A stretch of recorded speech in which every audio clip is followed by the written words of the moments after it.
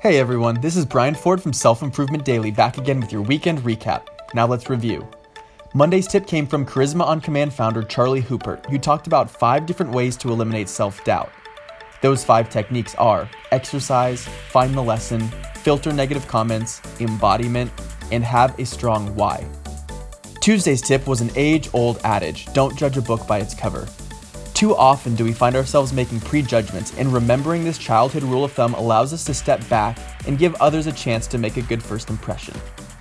Wednesday, we heard from venture capitalist and author Bradley Tusk, who shared with us a few things he does every day for personal maintenance to check himself.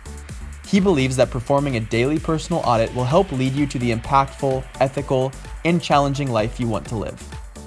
Thursday was another dose of positivity, this time coming from the quote, "I am in the process of becoming the best version of myself." Although central to personal development, this quote also encourages us to view everything that happens to us on a daily basis as a step forward toward that better self, regardless of if it was good or bad. Scream! This was Friday's tip, and it is a really underrated technique.